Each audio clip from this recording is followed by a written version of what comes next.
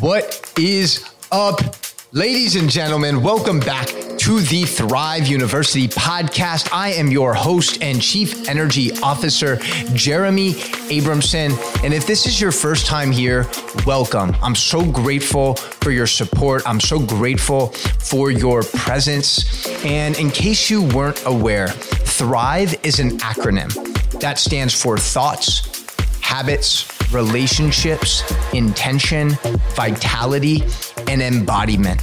And this is an acronym that I created to really create a framework to teach you the things that we never learned in school.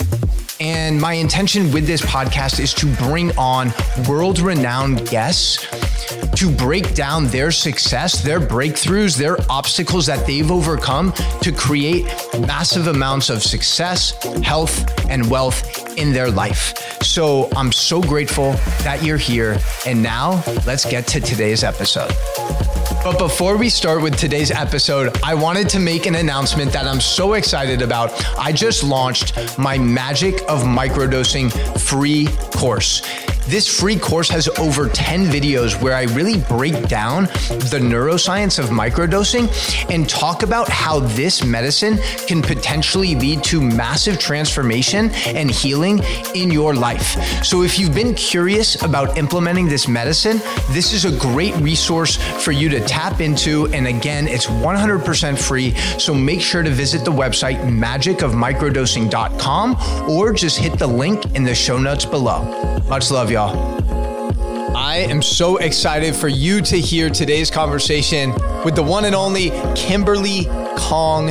And Kim is one of my good friends here in Miami, and she's just a really interesting human. She's an aerial artist. She spins fire. She dances exotically at different clubs in Miami. She just does a lot of cool shit. And I just think it's really cool how she's able to express herself very authentically. And that's why I wanted to bring her on the podcast. And I didn't expect this, but we talked about a lot of things we've never even touched on before. In the 3 or 4 years of this podcast, we talked about sex parties. We talked about polygamy, polyamory, however you say that fucking word. But it was a really interesting, mind-blowing conversation. And yeah, this is the first of 9 podcasts that I did with local friends in Miami that I just wanted to give a platform to share their story. And I think you're really going to be touched by Kim's story because she grew up in an Asian background where a lot of her, feelings, emotions, expression was suppressed. And the way that she's kind of grown through that and broken through some of those barriers is really inspiring. So without further ado, here's the podcast with Kim Kong. All right. We are back. Thrive University podcast. Let's fucking go. I got the one and only Kimberly Kong, Kim Kong, and that's your real name, right? That's my real name. I get it from my papa. That's kind of wild. Who is Kim Kong? Like in under 45 seconds, how would you describe yourself? Kim Kong is a dazzling performer who captivates her audience through her authenticity and confidence. She's fearless, she's super sensual, and she's not afraid of that. And she encourages other women to step into that space by simply being herself. And she guides others. Wow. That is a powerful intro. That's lit. That's super dope. You put me on the spot, man. I'm like, this is who I am. You fucking crushed it. No, you crushed it. So there's a lot of different directions we can go. One of the things that I think is really cool about just kind of observing you and experiencing your energy is like, you mentioned like that confidence and just being yourself and expressing yourself fully. And it's interesting because you're Asian and there's not a lot of Asian women or men that I see really like expressing themselves in the sensual way that you do. So I'm curious to know, like, why do you think that is? And then how were you able to kind of step into this creative side of yourself? Definitely cultural. It's definitely a cultural thing traditionally. And the way that I step into this space of sensuality outspokenly and the confidence to just take on what I want to do and do it.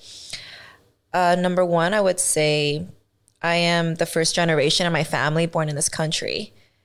And even me doing what I do growing up, it's not like it came with effortless ease with them. My family still, they would always question and be worried, generally worried when I started performing. Like, well, what are you going to do next after that with your body? And, you know, the things that I wear, and even things like I would work these body paint gigs where essentially I'm just in my underwear and pasties. My boobs are out, but I'm body painted. And I had to hide that from them because I didn't want to stop that. I always wanted to fulfill my desires and what I wanted to do and not be repressed of that. Now, it was a hard conversation when my mom somehow found a photo. That was hard. And then a photo of what? Of me in body paint with my titties out. How old were you when that happened? I was 22 years old. Okay. And what did that conversation go like? She was so scared and worried and disappointed. But the long run of it all was she was just worried that I wouldn't find a man that wanted to marry me because we don't do that. She's from Malaysia. Like, we don't do that there. I'm here in Miami. We are the sexiest city in America. And here it's an actual specialty. It's a service. It's a thing to be a body paint model. People want to paint their logos on us. It's an totally American Miami thing.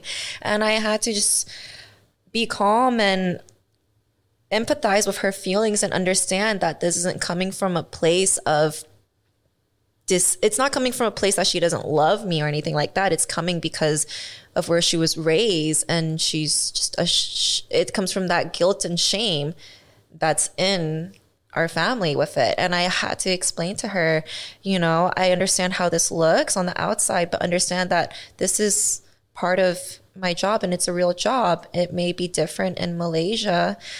It may probably be different in small suburban cities here. I couldn't imagine it happening in Wisconsin or something. But in Miami, it's a thing that we do. Right. Like it's part of the profession of being a performer, a model. It's part of the entertainment industry. For sure. Yeah. And where are you and your mom at now? Like, are they much more accepting? And like, I can understand, like I have many Asian friends. Sorry to interrupt myself, but like growing up in San Francisco area, you know, many of my friends were Asian, whether it was like from Taiwan or Filipino. And that was like a common theme that we always connected on growing up Jewish is like, we were always hammered to do well in school, to follow the rules, to be a doctor, a lawyer, accountant, something safe, something secure. And you definitely did not follow those rules, Kim Kong. You are a fucking rebel. That I am. I am a rebel who loved to sneak out of her house and hang out with cute boys. So when did you start to feel those different sensual urges or those desires to express yourself in certain ways that maybe you didn't feel comfortable doing because of your background? I have been feeling these sensual desires and even just sensual movement through dance since, for as long as I can remember. I started feeling sensual desires when I was 8 or 9. And that's when I started exploring touching myself. And then in middle school, it progressed to movement, high school, even deeper in, but I didn't tap fully into it because I'm still living with mom. I'm still living with family. It wasn't until I moved out and I got to college that I was in the space of, wow, I have total freedom. There's no one watching me. I can do whatever I want. I can take this pole class. I can take this sensual dancing class, aerial class, and I can explore that. But I definitely remember being in middle school, learning to just take naked photos of myself already. Wow. Did you go crazy in college? I wouldn't say I went like batshit crazy, you know? It always kind of progressed in moderation. Right. Yeah. It wasn't like everything just unleashed. It was always something that I started learning more and more of. And as I explored it on my own, I would find myself in accepting communities, my friends that were very supportive of it. Yeah. So what did that look like? To be in a supportive community of friends. Well, like you said, friends who are exploring themselves too? As in friends that supported me in exploring that. Okay. Yeah, and they would want to join. Let's say, and when I started taking pole classes, they wanted to join. Okay, I thought you guys were just like getting in a circle and like all figuring yourself or something. I'm like, no. I'm like, oh, this is an interesting community. I definitely did not know of one of those at my college. Fuck. Damn it, Kim Kong, you're killing my dreams. Killing them. Anyways, okay, so you were able to kind of surround yourself with a like-minded community. That was also into like exploring the depths of their body and their movement. And it's really fucking dope, like what you do. It's really cool. And I feel like there's so many women who want to do what you do. They want to be able to dance the way you dance. They want to be able to express themselves the way you express yourself, but they're too scared. Right? Like, what would you say to a girl in that position who's just struggling to step into like her full authenticity and express her divine feminine? What would I say to a girl who really wanted to step into her full authenticity and express her divine feminine, but she was too scared to?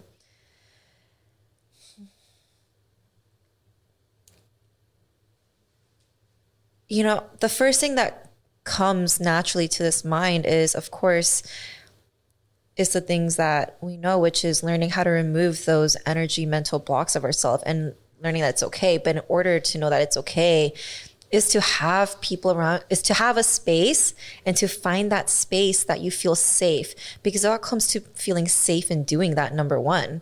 Yeah. If you're nervous or scared to do it, that comes from a place of feeling guilt, fear, and shame, however you were raised with, whether it's from your peers, your family, your past ex-boyfriends, girlfriends. Being scared of is because it was repressed when you were growing up. So stepping into it now is really finding that space where you feel safe, whether one, finding it for yourself or finding a community, whether it's your current community and taking that step to feel safe and expressing to them that this is how you want to start exploring. Or if they are not supportive of that, then find a new community. Yeah. And that's hard for people, right? It can be hard for people. Yeah. I can imagine, especially if you're in a small town. But with social media now, you can make so many friends online, or even just start following the people who are doing that. To inspire you. There's courses out on that now even. So what about also like on the opposite side of the spectrum, right? We live in a world where there's many women who are making hundreds of thousands of dollars every month on OnlyFans, and they're really sharing their body in a very open way. What are your thoughts on that? And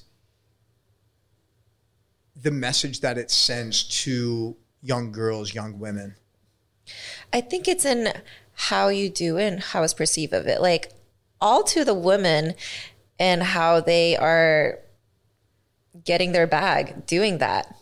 For it to reach out to the younger girls, I think that kind of goes into how much freedom they have to be able to get to that point of seeing it, and how their parents are raising them. Because you can't control what your child or daughter sees on social media. And if you repress that from them, it only makes them want to explore it more. But as a parent, if you can sit down with them and accept that this is what they're looking at and exploring, have that conversation on, hey, yeah, this is an avenue of things, but here's also another way to do things. I personally have a subscription base for myself. It's not an OnlyFans, it's a Honey Drip.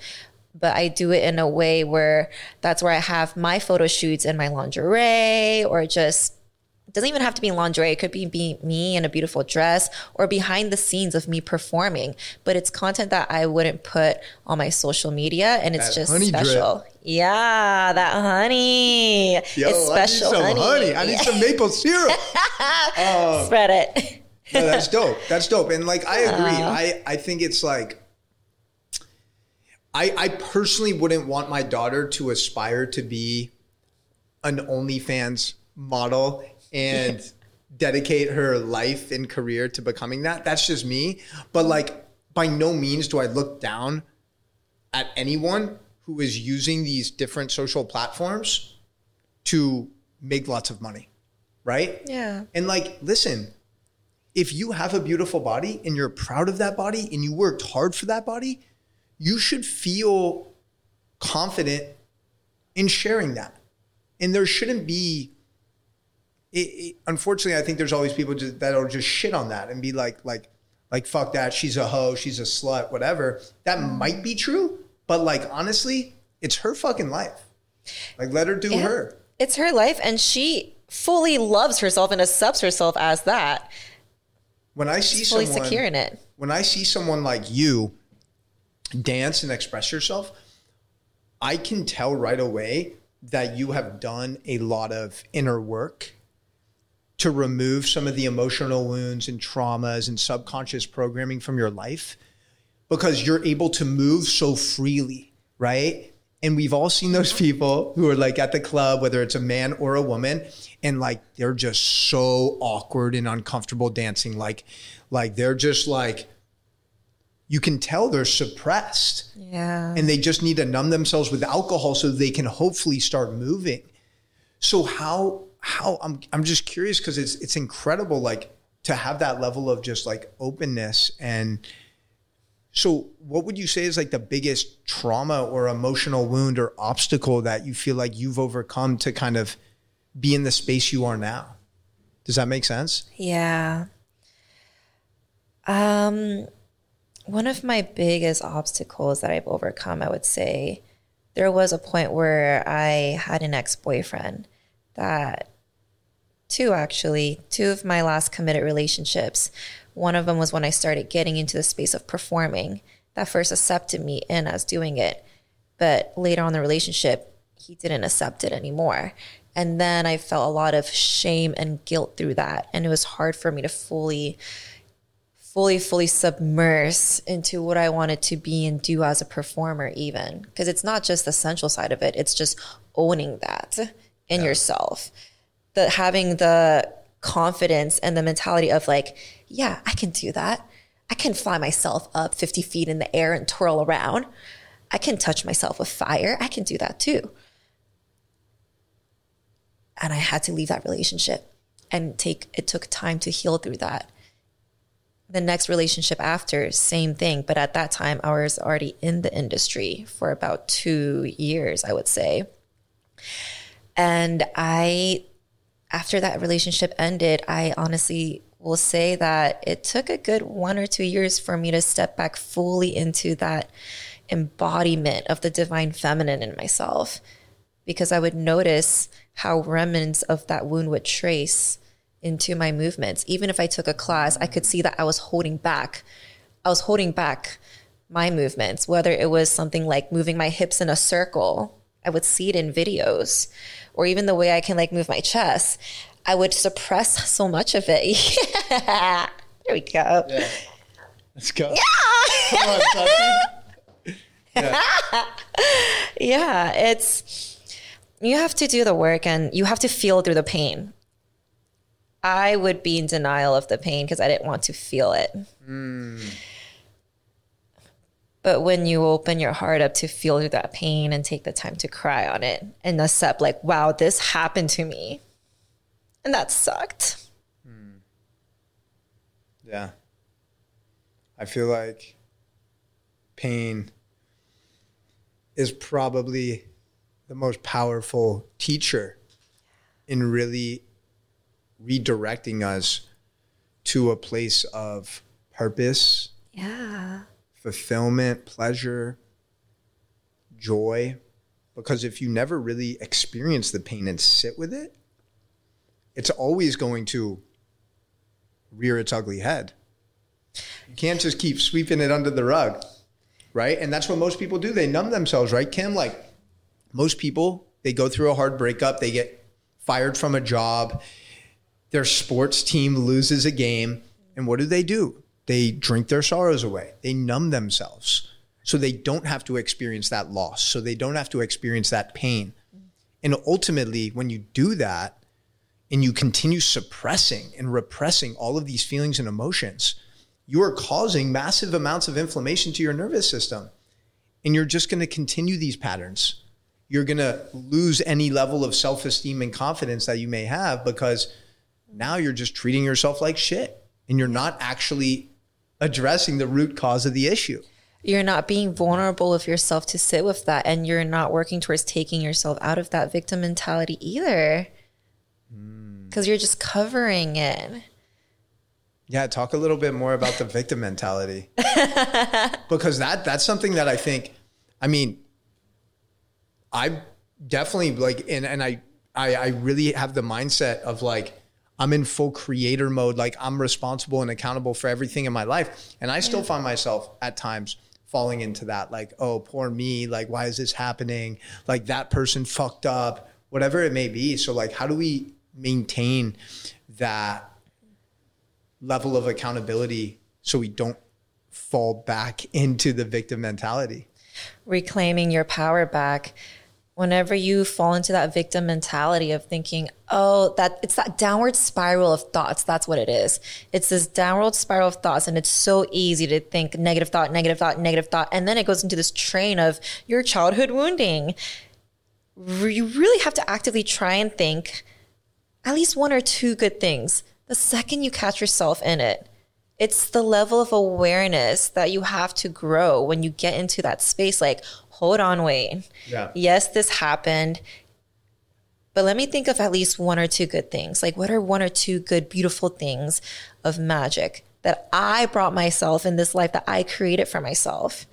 And then sit in with that. Leaning on that. Yeah. It's not always going to happen. Sometimes maybe you're in that headspace for an hour more than you want. Sometimes I get in that space for 10 hours in a day. But what matters the most is just remembering that you're doing your best. And your best doesn't mean it's perfect. It's, I did my best. Yeah. Whether, I speak about that all the time. Like, not chasing perfection, but really just being authentic. Yeah.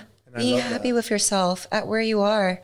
I know that we are somewhat limited on time, and I want to make sure that we touch on the topic that you texted me about earlier today. Do you want to introduce the topic? Yeah. I woke up today and I just felt, hey, I don't get to see Jeremy often. This is a good time for us to catch up on life. Let's talk about polyamory, monogamy, and sex, because that's something I've been exploring, which also went into all of that connected to feeling secure, allowing myself to feel vulnerable, which tied into my confidence in myself, and also emotional release as well. So you've been exploring polyamory. Yeah, I've been exploring polyamory. I experienced my first play party, which in other words is a sex party, out in LA. And it was amazing because, number one, I always say I got so lucky with my first sex party. There are so many people in this community that they call lifestyle, where they say they had to experience so many shitty parties to find a right group.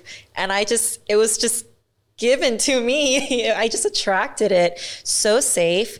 This specific party Zoom interviewed every person before even allowing them to buy a ticket. And they capped it out at a certain number as well. Everyone had to submit a test before attending. Wow. And after a certain time, which I think it was 10 p.m., they don't allow anyone to enter the doors after 10 p.m. because they opened the doors at 8 for cocktail hour, people to check in, mingle, and get to know each other. So whatever energy has been set there after 10 p.m., they don't want anyone new to come in and disturb that. Like they created a safe space. We created a safe space. How many people were there? For this one particularly, because of the space, it was in a mansion in Hollywood Hills. So I think it was about 100. 100. Yeah, which is 50 men, 50 women. No, not even Okay. No, it wasn't even like that. Just whoever. There wasn't a certain number of evenness, but it felt balanced. Was it like straight and gay and a mix? You know, I personally wouldn't know because I didn't I did not view or connect with every single person to know if they were, because the thing with these parties is not everyone is playing with each other. Some people are just straight connecting and conversing with each other, or just enjoy watching, or just enjoy being in that space and appreciate it. And then there's some people that are playing with each other. Cool. So that's good to know. So there's no, because I've heard of these, obviously. I've never been to one. So at these parties, like, it's not, because when I think of like a sex party, right, I just visualize like everyone around me just fucking, just like women bent over, just getting it, like people hanging from the ceiling, just getting it in. So it's not like that. I mean, there's parts of it that are, but there's also other parts where it's not. It's whatever you make it. They're like, the biggest thing I do want to say about it is they're very big on consent. Everyone's big on consent. So before we even begin to open up the time to allow for the playtime, the first thing they do is talk about consent. So everyone's on the same page. So yeah, that's good to know though, because now I know. So like, if I wanted to go and just like observe and like maybe be open to the possibility, that's cool. There's no like pressure where it's like, nope. That's good to know. Not at all. You can even if you want to go as far as to just cuddling naked. Cool. Like, and there are moments of that. There are moments of like a group sex. I experienced my first girl that I liked, and then I learned, wow, I sensually like girls. This is great. Yeah. Such is life. And yeah, there were moments where it could just be me and my lover that I went with. That was my date. Or there's moments where this is where the polyamory exploration part came in. I would watch him, not even watch, but I just knew that he'd be next to me engaging with another girl. And he would talk to me beforehand, just a very simple like, hey, I want to connect with this girl. Just want to let you know if you're comfortable with that. Yeah, I am. Go ahead. And he's just going at it. And I'm like, oh, that's nice. And I'm just here cuddling with 3 people, just conversing, just having deep conversations with them while he's going at it. When you say going at it, oh, he's straight up, he's fucking her. First they're talking deep, and then they're making out, and then they're fucking. And I'm just like, you're doing great, sweetie. Great job. Back to my deep conversation with you. Where are you from? Tell me your story. Talking here, and then next thing I know. Was that challenging for you, or did that kind of just come naturally? I was so shocked, Jeremy. It came effortlessly. Before going into this party, I even thought to myself, I don't feel any sense of nervousness. What's going to happen when I get in there? How will I feel? How will I integrate in this? It's all so new to me. Because before that, I had only experienced one group sex before, which was phenomenal. But yeah, I even thought like, how will I integrate in this? But everything came so natural and effortless. And I think what really helped the most was that everyone was so respectful. There wasn't a pressure to do anything. I didn't feel disrespected or the pressure to engage. No one came on to me so strong. No one touched me without asking me. It was beautiful. So it sounds actually like how it should be when you go out. I mean, not just like naked cuddle puddles in the middle of the club, which would be kind of amazing. But safe containers. But yeah, like that level of kind of communication and respect and cultivating that intimacy. So do you think after this exploration, these experiences, like, are you just going to continue flowing with the polyamory lifestyle and see how that flows? It's definitely still an interest of mine, yes. So I've been going in between these 2 states, you know. My last 2, and this is my healing too, my last 2 committed relationships didn't accept me fully authentically as I was. And then following after that, the men I've dated who did fully accept me authentically as I am have just not been ready for commitment. So I'm learning to find this balance between the 2. And I still think myself, like, am I meant for monogamy or am I meant for polyamory? But I think what I'm coming to terms with learning now recently is it's what I make it to be. Because with open relationships and polyamory, you set your boundaries how you want. You talk about what you're okay with. And what I love the most about it is you learn so much of yourself. There's this whole deep other side of level of growth that ties back into your wounding too, because it's learning to feel comfortable and okay and safe with speaking your truth and how you feel with that partner or with the person, and not being ashamed of it. I know we have to wrap up here. I really want to fucking know more, because like I might have to edit this part out, but like I'm going to be fully honest. Yeah. Right. So like I'm in a relationship and I love my partner. Like she's incredible, and like I love her. And part of me also wants to explore. I know she definitely does not want to do any of that. Like she would flip the fuck out if I did anything with anyone else. Right. And I'm like, how do I navigate this situation? Like maybe there's a possibility. I just don't think it's something she'd be open to. What's resisting you from even opening the conversation and expressing that? I've like mentioned it. Yeah. But like she's the type of person that if like she sees me like flirting or just like having a conversation with a girl that I'm friends with, like there's still some wounds there. Yeah. Right. But like I know that we all have different shit. Right. Yeah. Yeah. It's a toughie. Cause I'm trying after like the way you describe it. And I honestly it's not even for me. Like I have a desire to just fuck a bunch of girls. It's not like that at all. No. And I really just want to like